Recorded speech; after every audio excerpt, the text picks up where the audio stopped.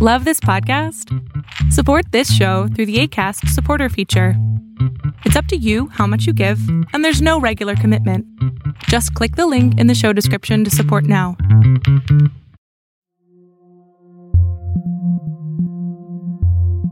Hello, and welcome to the reboot of my podcast. You may have known my cast in the past as Severed Scissors Horrorcast, but it was time for some rebranding. So welcome to the Horror Shots podcast. My name is Casey, and let me introduce myself. I'm a photographer of all things creepy and scary. You can check out my work at horrorshotsblog.wordpress.com or on Instagram at horrorshotsphotography. Furthermore, if you'd like to support me through more monetary ways, you are welcome to through my Patreon page at patreon.com/horrorshots. Now, by doing this, you help me create more and better content on both the podcasting and photography side of things. There's some great incentives in there for you too, some rewards for different tiers. I highly suggest you check it out if you want to support me. But you are supporting me by just listening or taking a look at my pictures on my website. Beyond that, I am a legally licensed private investigator, and what that means is I have an insatiable curiosity, and I like to focus on things that other people may be too afraid to investigate. I'll ask questions and look for the answers as thoroughly as possible. And that's what this cast is about, looking into the deep, dark world of supernatural and inexplicable events. Now, this episode will be about vampires, as cliché as that has become. Now, I did a cast on vampires on my old Severed Scissors cast about a year ago, but that was focusing more on the literary vampire. This will be centered on the lore and the real-life encounters of them. I don't feel like vampire lore really gets the attention it deserves. It's not about sparkling or glowing creatures of the night. I don't think they have the capability to shapeshift into bats or wolves, but I do feel they have a kinship with creatures, a sort of comfort with them. Now, I'll get into that later, and I'll get into the history of vampires and lore in a minute, but I want to give you my brief take and overview on these classic creatures of the night. A vampire, by definition, is somebody who takes from somebody else. In the traditional European aspect, it's an undead corpse that takes blood, or the life force of others. My interpretation of this is, well, exactly that. Vampires, in my opinion, are suave and savvy individuals with the ability, and I'll touch on their abilities in a little bit as well, to convince and persuade individuals to bend to their will. I like to think that they are, or have evolved to be, sexy and mysterious in order to catch their prey. After all, that would be their goal, wouldn't it? Hunt, stalk, and kill for survival. But let's get into the history of these iconic creatures. Now, let's get a couple of things out of the way. Many people believe that Vlad the Impaler, the tyrant prince of Wallachia back in the 1400s, is the main source for the vampire legend or myth. But was that really the first recording of a vampire? If you aren't familiar with Vlad, he was an unfriendly guy, to say the least. He was perhaps known most for capturing agents of his enemies, torturing them, and not always for information. Some would say it was just for fun. But when he was done with them, he would impale them on a rather large pole, usually anus first. This would lead to a very slow, very painful death. He would then leave the erected poles in fields as a sort of deterrent to possible invaders. Clearly, he was a sadistic lunatic. But was that the first account? Is he the origin? Well, yes and no. It is true that he was the basis for Bram Stoker's Dracula, in name anyway, but that doesn't mean he was, a night stalker, a creature of the night, or a vampire. Stories of vampirism have been told for centuries and centuries prior to Vlad and Bram Stoker. The ancient Greeks told of Ampusa, who was the daughter of Hecate. She was believed to transform herself into a beautiful young woman in order to feed on the blood of young men. Seduction and feeding on the blood and flesh of men seems vampiric, but also seems a little bit like a succubus. Now, like most ancient stories, they're usually allegories for something else. In this case, it's probably to warn against luring over sexual embrace or to shun prostitution. But, as we all know, there's a bit of truth to every tale. So perhaps there was a woman or women in ancient Greece who would target men to drink their blood and eat their flesh after sleeping with them.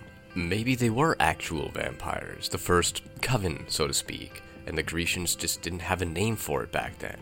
But does the legend go back even further? The Persians, a few thousand years before the ancient Greek stories, had their own version of a blood-sucking entity. The Babylonians had tales of Lilitu, later translated into Hebrew as Lilith. Some of you may have heard that name thrown about before. It's a very powerful name, in fact. But in her earliest form, she was a blood-sucking, man-eating demon. Again, perhaps the origin of the vampire mythos, and maybe even the mother of all vampires. After all, every species has to have its origins, and given its supernatural basis, maybe it was a god or even goddess that started the whole thing. Actually, if you think about it, a female origin would make sense. Vampires feed on the flesh, and more so the blood, of people. That resource isn't an easy one to obtain. You would need a disguise in order to get it. After all, if you just go around draining people of blood in broad daylight, the ruse isn't going to last very long. Men would be easy targets as well by luring them with sex. Of course, vampires have powers and abilities, which have surely been embellished over time, but perhaps they were stronger and more clever than the average person. Knowledge of poisons and the ability to suggest, or even minor mind control, if you will, are all traits vampires are claimed to have had. To me, the ability to seduce and control, and the intimacy of the killings, pretty much everything about vampires screams woman. As we move through history, we see other accounts in medieval times, mainly from two historians, Walter Map and William of Newburgh. However, these reports are scarce and difficult to find. Furthermore, the Norse has their own legend called the Draugr. Now, I'm sorry if I do pronounce any of these words incorrectly. I'm not Nordic, nor am I Babylonian or Greek, so I'm just going off simple phonetics. But the Norse legend of the Draugr, which if you played Skyrim, you'd be quite familiar with that name, they were undead beings that have vampire-like traits. Again, without the luxury of modern science, known medical issues could be the case of these legends. But as I said, there's a bit of truth in every story. There's one somewhat recorded event through the 16th century written by a rabbi called David ben Solomon Ibn Abi Zimra, who told the tale of a woman who had died, but went unburied for 3 days, then rose again to be a vampire. She reportedly went on to kill hundreds of people. However, one of the earliest reported vampire cases comes from Croatia. Yuri Grando caused quite a bit of panic amongst the local villages in Croatia. Grando died in 1656, yet the villagers claimed that he rose from the dead. He killed and drank the blood of his victims and harassed his widow. Here's where the story gets a little more interesting. This wasn't just a myth or a story that went around the area with nobody ever seeing him after his death. In fact, he was staked through the heart, yet that failed to kill him. He was later beheaded. This is tangible evidence with eyewitness reports and an alleged body of the vampire. It's not one of those stories where people being murdered or mutilated with no suspects, and only suspicions of a vampire supernatural events happening. They had seen a man die, and then later on, after his death, he killed people. His wife recognized him as she'd been harassed by her undead husband. If there's one person out there who would recognize him, it would be her. The legends of vampires continue into the 18th century as well, when there was a rash of vampire sightings and a near epidemic broke out in Eastern Europe. Now, this was a time when old legends and folklore were becoming to be a bit cliche, and the belief in them had faded just a bit. It was so intense that government officials had begun staking corpses and hunting vampires. The threat was very real, and no more so than Peter Blagojevich from Serbia. Peter had died at the age of 62, but soon after his death, returned to ask his son for some food. Presumably his offspring denied, most likely out of fear, as he had buried his father however long ago. The poor guy was found dead the next day. That's his son. His son was found dead after denying him food. Later on, neighbors of Peter were also found dead from loss of blood. Legends of vampires were quite strong and widely believed in Europe, and in the German regions most specifically.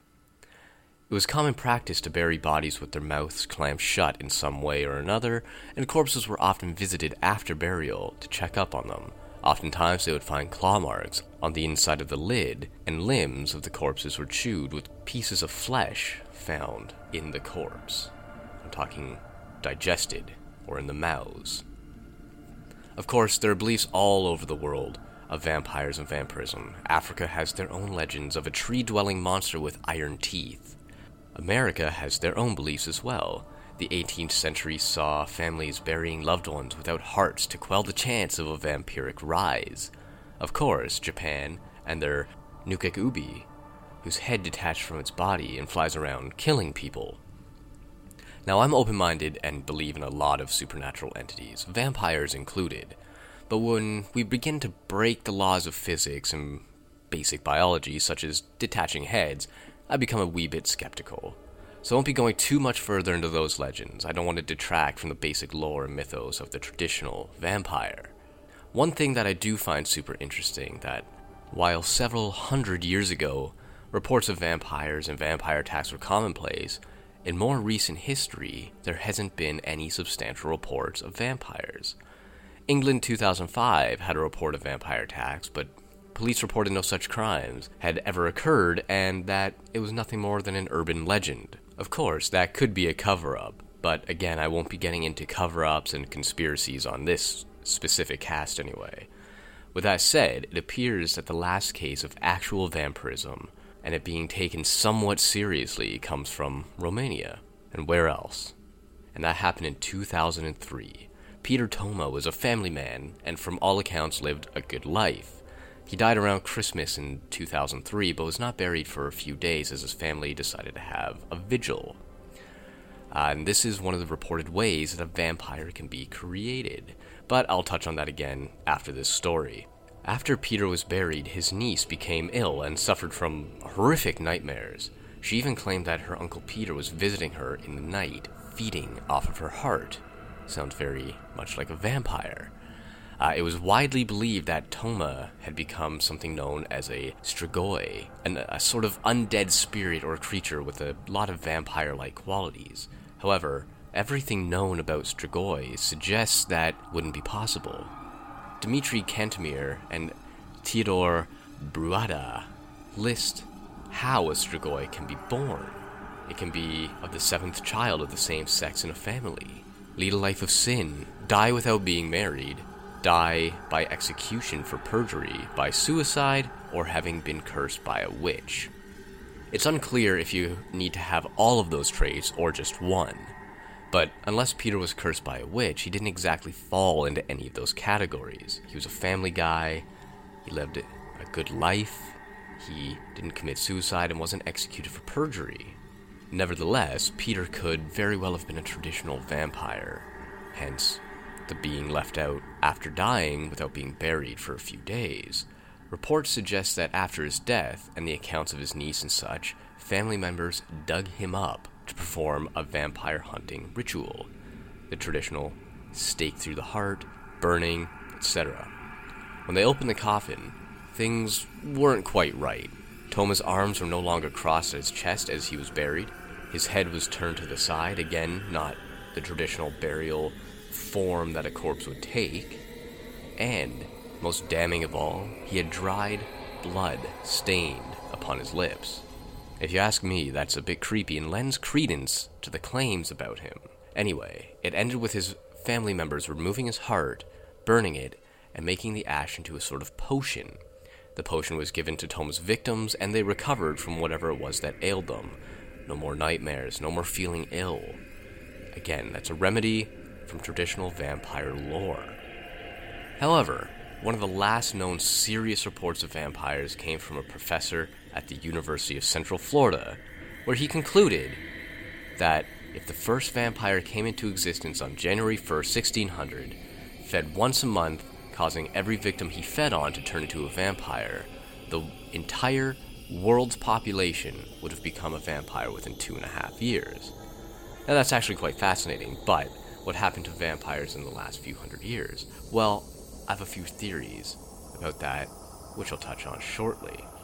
However, that does lead me to my next topic. how did vampires come into existence in the first place? Now, never mind the report that was done. That was obviously a theoretical report, and there was no actual tangible evidence for vampirism. But how did they come into place originally? There are a lot of theories surrounding this.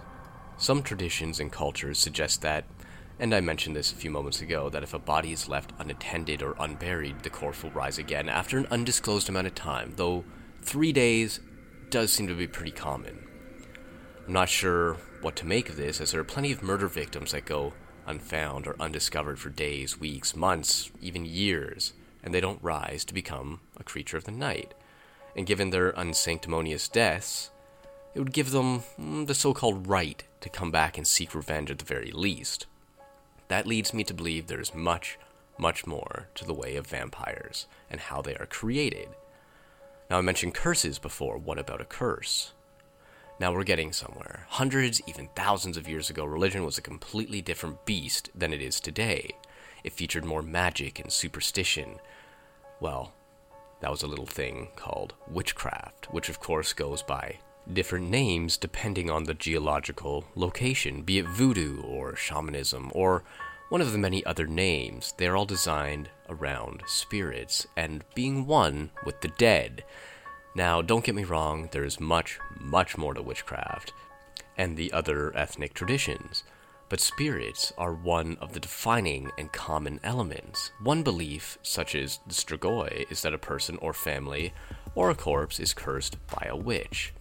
There's some merit to this. Witches and old gods, pre-monotheistic, gained a lot of power from their sense of belief and how many people believed in them. Witches had a huge connection to their god, and ultimately still do. The closer the witch is to their deity, the more powerful their power becomes. While I haven't been able to find any spells, which isn't uncommon as witches tend to keep their spellbooks very close, almost as an extension of their body.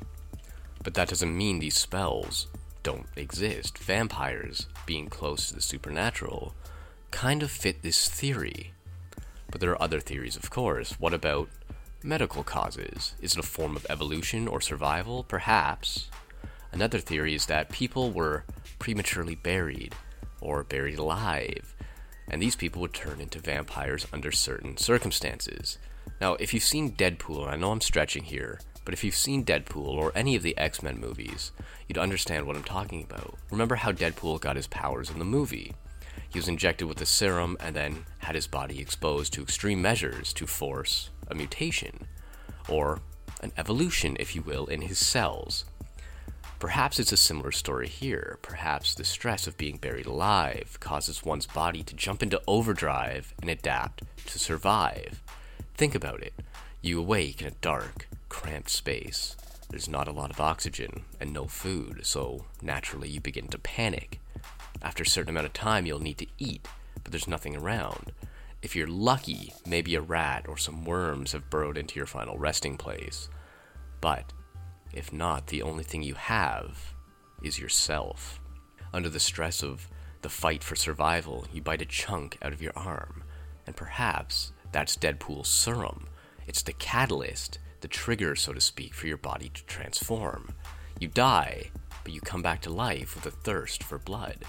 It would explain why vampires are so rare. Not many people are buried alive, especially nowadays, be it due to medical miscalculation or whatever. We've all heard the stories of people being buried alive, being pronounced dead when they actually weren't. There's stories of bells being hung above graves so the dead could, or the presumed dead rather, could ring it in case they weren't actually dead. They could be saved or rescued.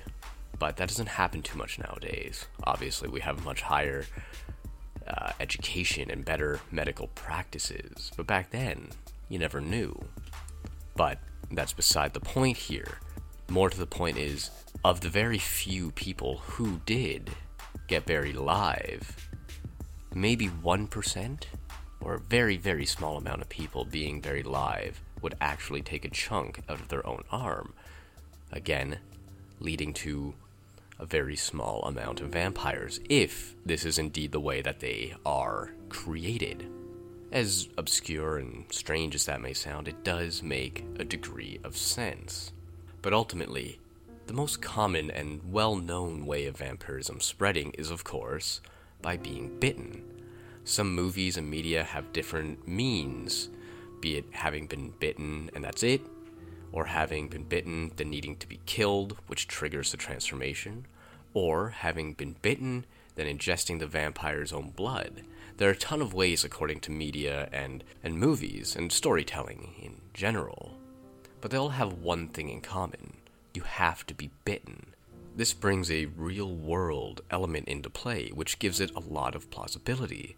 Think about it for just a second.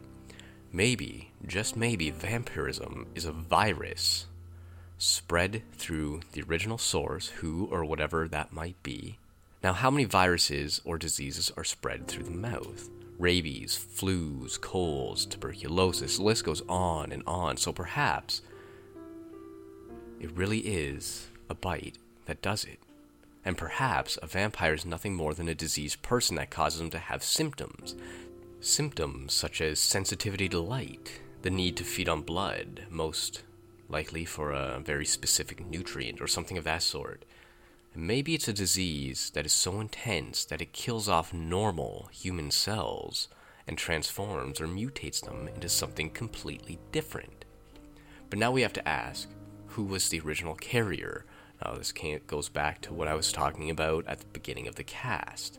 Who started this whole thing?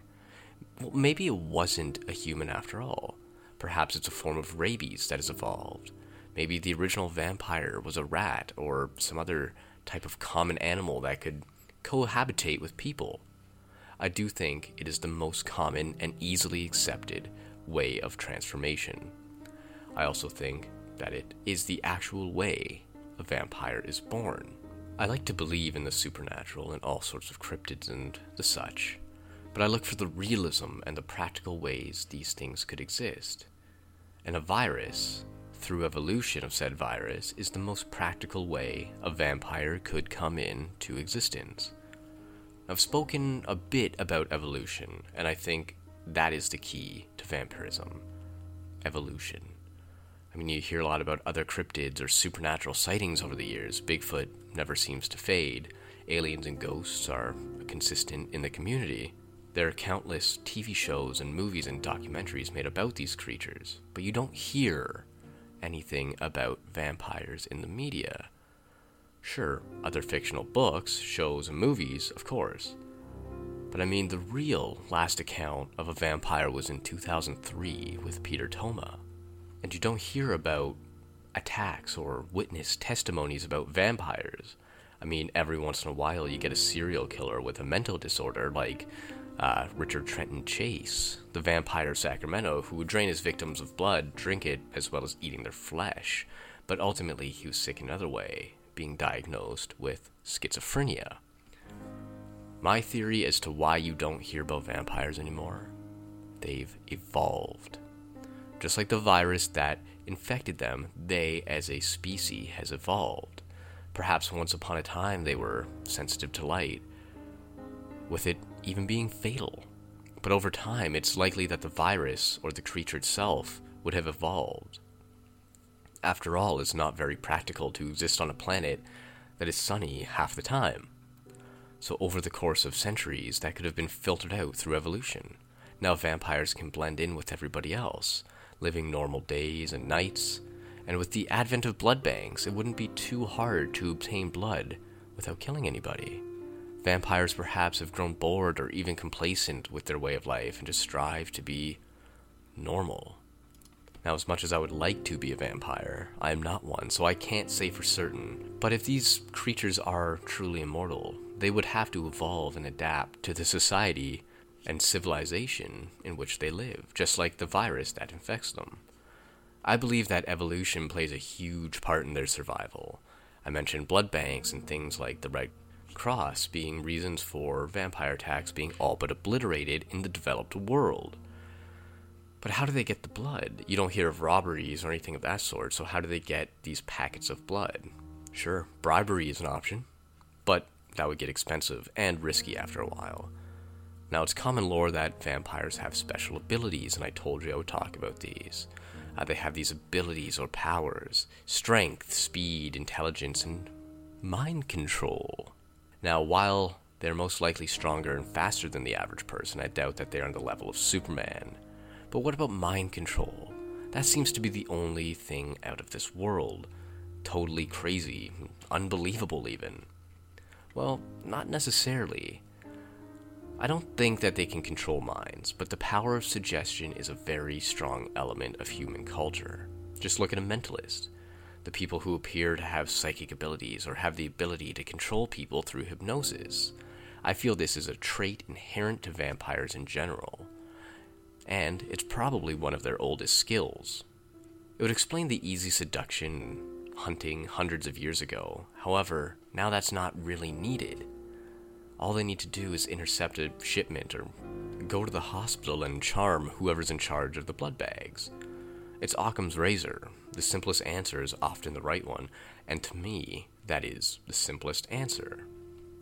So next time you think about vampires and how they don't exist, think about how long the lore has been around, and how it's survived through the centuries, even millennia, and how it's still relevant today. It can't be a coincidence that a legend that old still lives on in this day and age. I want to thank you for listening, and if you have any comments, feel free to email me through my website at horrorshotsblog.wordpress.com. If you have any stories or insight, I'll be happy to read it and mention it on my next cast. Now I should talk about when I will be uploading. At the current time, I'm aiming for twice a month. If I get enough Patreon subscribers and pledges, I will hopefully be able to do that once a week as opposed to just twice a month. It takes a lot of time and energy and resources to research whatever it is I'm going to be talking about next and in future casts. I work nearly full-time, I make minimum wage, so my resources are very limited and my time is also very limited. So any help or support you can do on that end of the spectrum would be beyond appreciated, and I would love to do this on a more regular basis. But for now, thank you and goodbye.